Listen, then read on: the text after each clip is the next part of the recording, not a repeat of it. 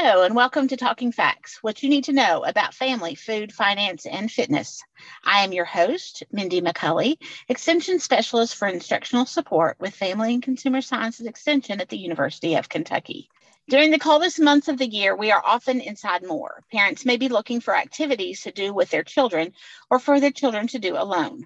One great activity for any time, but especially the colder months of the year, is reading. A topic that we might not associate with reading is children and mental health.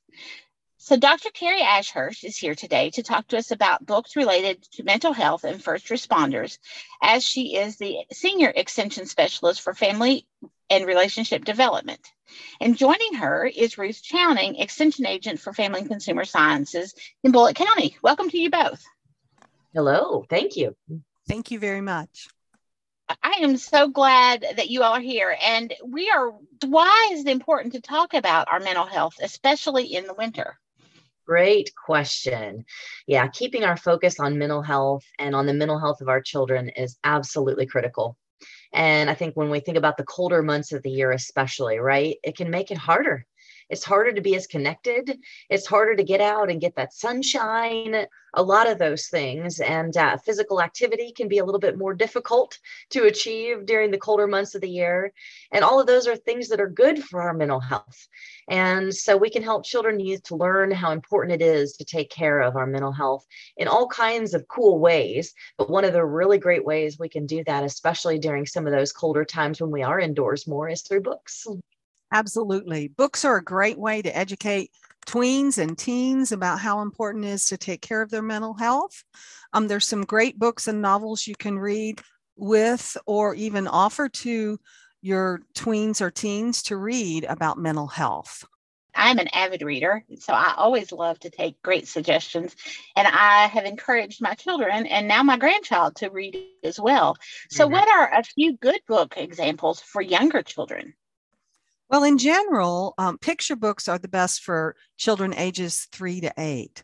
Some great picture books on mental health for this group can include some titles such as A Blue Kind of Day, The Big Worry Day, Brave Enough, Brave Every Day, Don't Worry Murray, Dragons on the Inside, Everybody Feels Fear, Everything in Its Place, Growing Pains, Hattie Harmony, The Worry Detective, How to Train Your Pet Brain, I Want to Be Mad for a While. I like that one because sometimes I need that. In Blue, Olivia Wrapped in Vines, Out of a Jar, A Spark in the Dark, Stop and Smell the Cookies. I like that better than roses. Yeah. Melon Cookies. The Tunnel, and Where's Bina Bear? Oh, these all sound like really interesting titles. And I am not familiar with a lot of them, but that How to Train Your Pet Brain is one that. So what would a few good book examples be for some older children? Oh, yes, good one. I just better say too, we're going to make sure and have a list of all of these books provided with this podcast. So please don't feel like you need to hurry and write all of these down. Ruth and I are saying these to our listeners. So that's an excellent point because don't worry, Murray. Yes, that's right. That is exactly right. Yes, we'll provide the list in the show notes so that it will be easy to access for our listeners. And so I wanted to share a few good examples of books, and I want to divide them up by middle childhood and then some for the tween and teen age. So I'll start with a few good examples from middle childhood and some great books for about ages 8 to 12. Dear Student, AWOL, which stands for Absence Without Leave, AWOL. Honestly, Elliot. Evalise Explains It All. Moonflower, Rain Rising, Summer of June, and Smaller Sister. So those are a few of the ones for the 8 to 12 age range that I really like and recommend. And then some great books on mental health for about the tween to teen age would include Exactly Where You Need to Be, How to Live Without You, Improve, How I Discovered Improv, and Conquered Social Anxiety. I love that one. I've used it myself some. It Looks Like Us, long story short.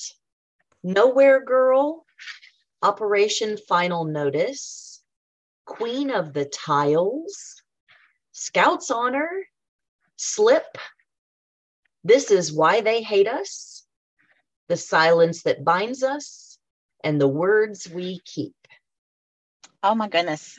Just the titles are evoking so many thoughts in my brain that I'm sure that these are going to be great books for teens and preteens and their parents alike, I think. Right. So where would we suggest that we find some of these books? Well, obviously, we want to encourage you. You can find them at your public library, and that would be a way to check them out and not have any expense. Or your child may be able to borrow them from a school library. There may be some there. And then definitely these books would be available free and at low cost. You can buy them used at bookstores, even look them up for Amazon and other places. So there are a lot of resources out there and a lot of free places that you can access them. I always encourage people, if your library doesn't have a book and you want to go through the library, ask them, because oftentimes they can do an interlibrary exchange, or they will get them and put them on their shelves if it's a good book. So, and these are all definitely great books. And those are great tips, because I know lots of times people think if they can't find it at the library, then they're just out of luck. But if they try some of those other opportunities to encourage the library to get those as well, then that'll be good for everybody, right? Yes. The things we experience as we grow and develop during childhood can feel overwhelming.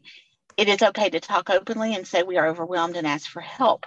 Our mental health is just as high of a priority as our physical health.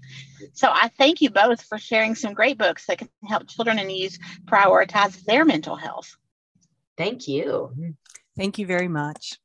And if you are just joining us, you are listening to Talking Facts, and we are available on all major podcast providers.